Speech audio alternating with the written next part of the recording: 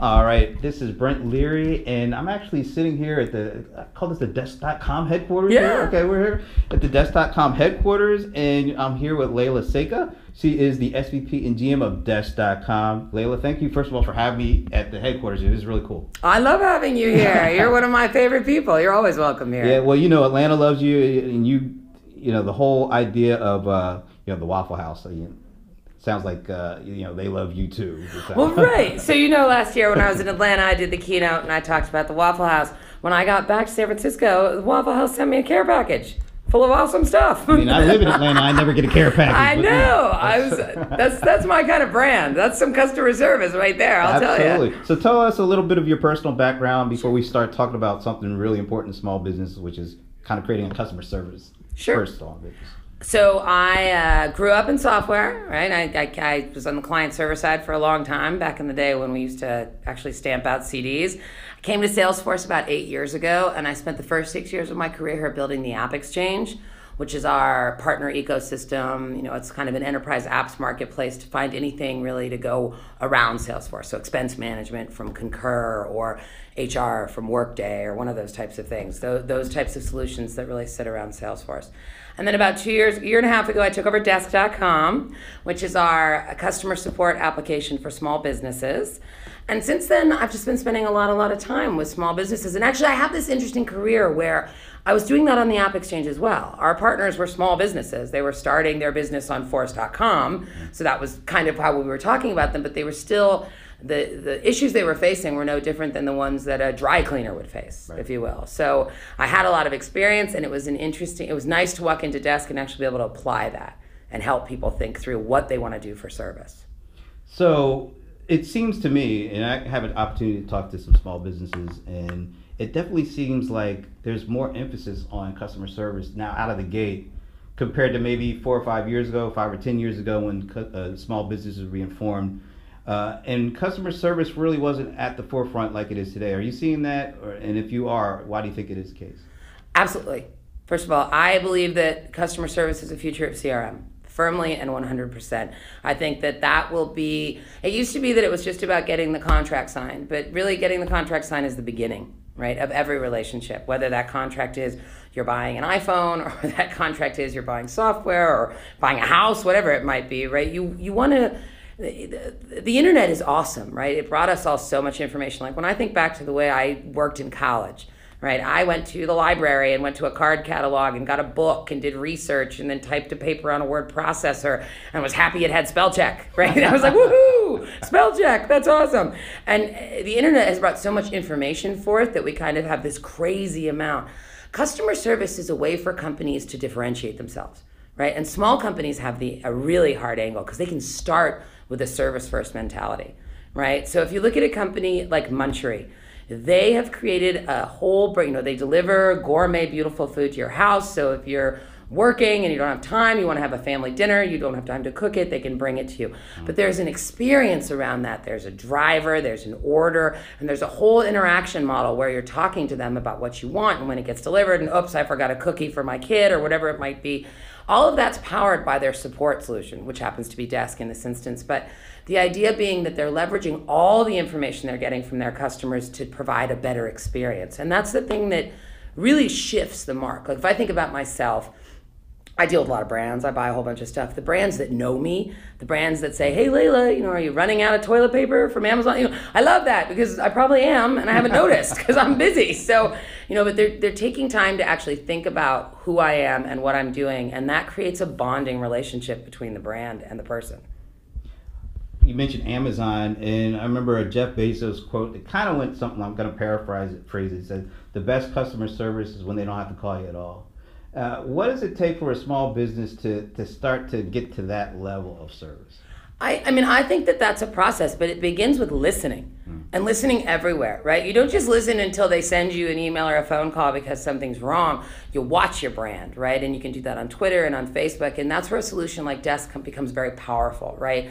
Because we can watch for you and actually bring the information to the console of the agent so that they have a clearer idea of what's going on, right? And we actually most recently introduced this new feature called Customer Health, which is really interesting because this allows you to actually set some gauges that your company sits by. Like if the person has X number of cases in X numbers of days, we want to turn them yellow, right? Or if the person has had this kind of an experience or is saying this on Twitter, whatever the different criteria are that are important to your company, you can set that. And then the agent gets a visual indicator about what's going on with the customer, right? So it may be that Brent Leary is super happy as an individual person, but his company, CRM Essentials, is, all the other people there are not as happy. That allows me as an agent to say, oh, hey, Brent, I see you're doing well. How's everything going? Is everything okay at CRM Essentials? You guys have all the help you need? All of a sudden, you understand that I understand that maybe something's going on, right? Maybe I'm paying more attention to you. I actually care because you do care. You care about your customers. Right. You want them to be happy.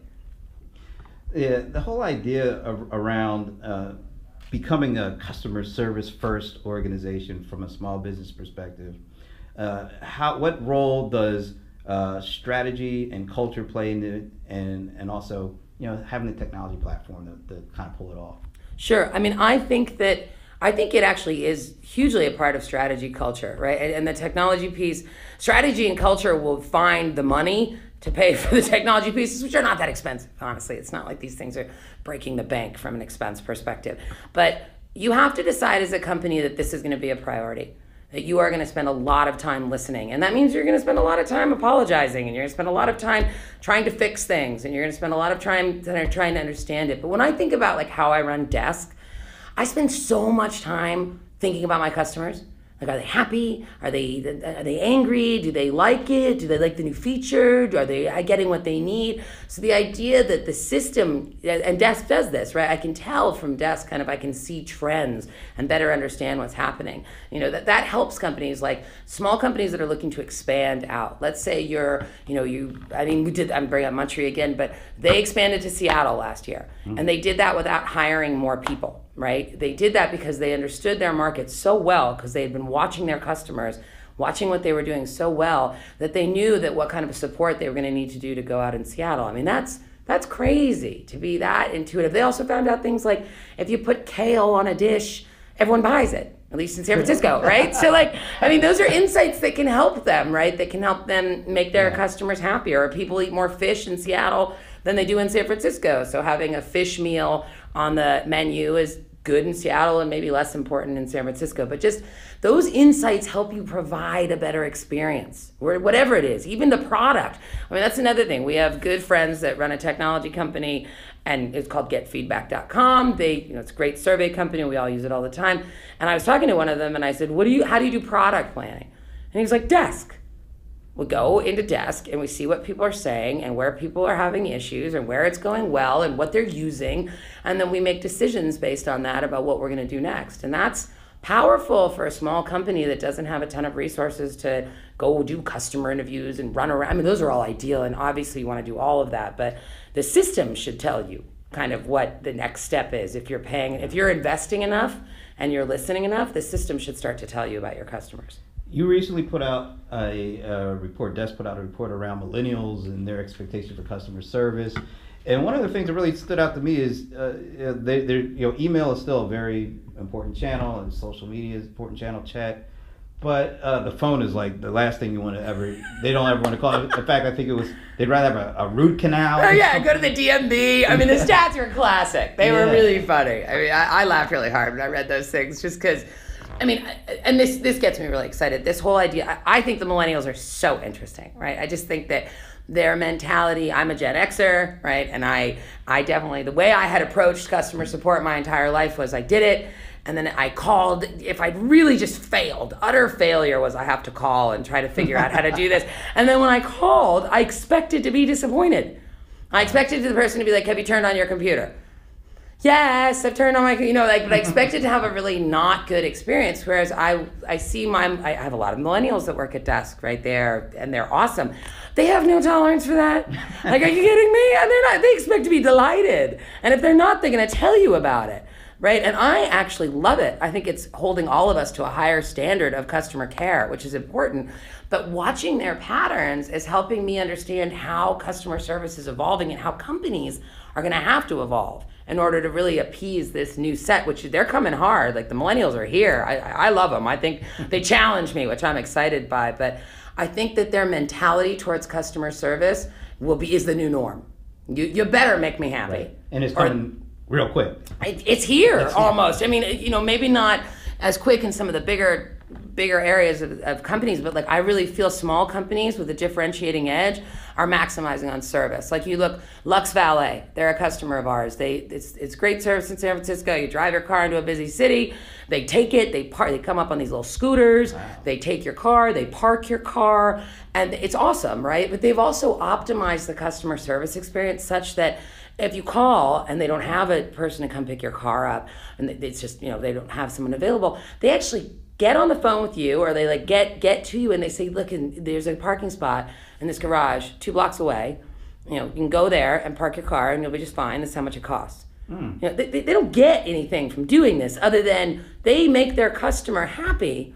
So the next time the person will call again, even though they didn't get the woman to come pick it up, they got what they needed, which is their car away from them so they could go do whatever they were doing. And that's how you do it. That's how you shift the game. Because you're going to keep coming back to a company that's treating you well like that and cares about you. Not just like, oh no, well, we don't have anyone, click.